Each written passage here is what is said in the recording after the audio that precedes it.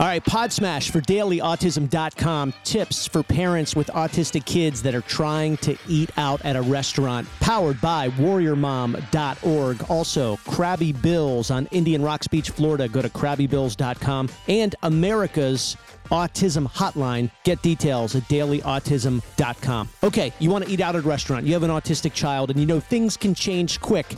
Here's the tip. When you order your meal, ask that it come out in to-go boxes.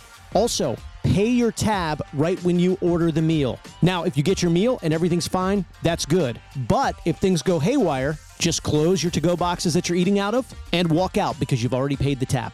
Get a ton more, including podcast, PodSmashes, all of our social media video at dailyautism.com. And thanks to our great partner brands, warriormom.org, Krabby Bills at krabbybills.com, and America's Autism Hotline.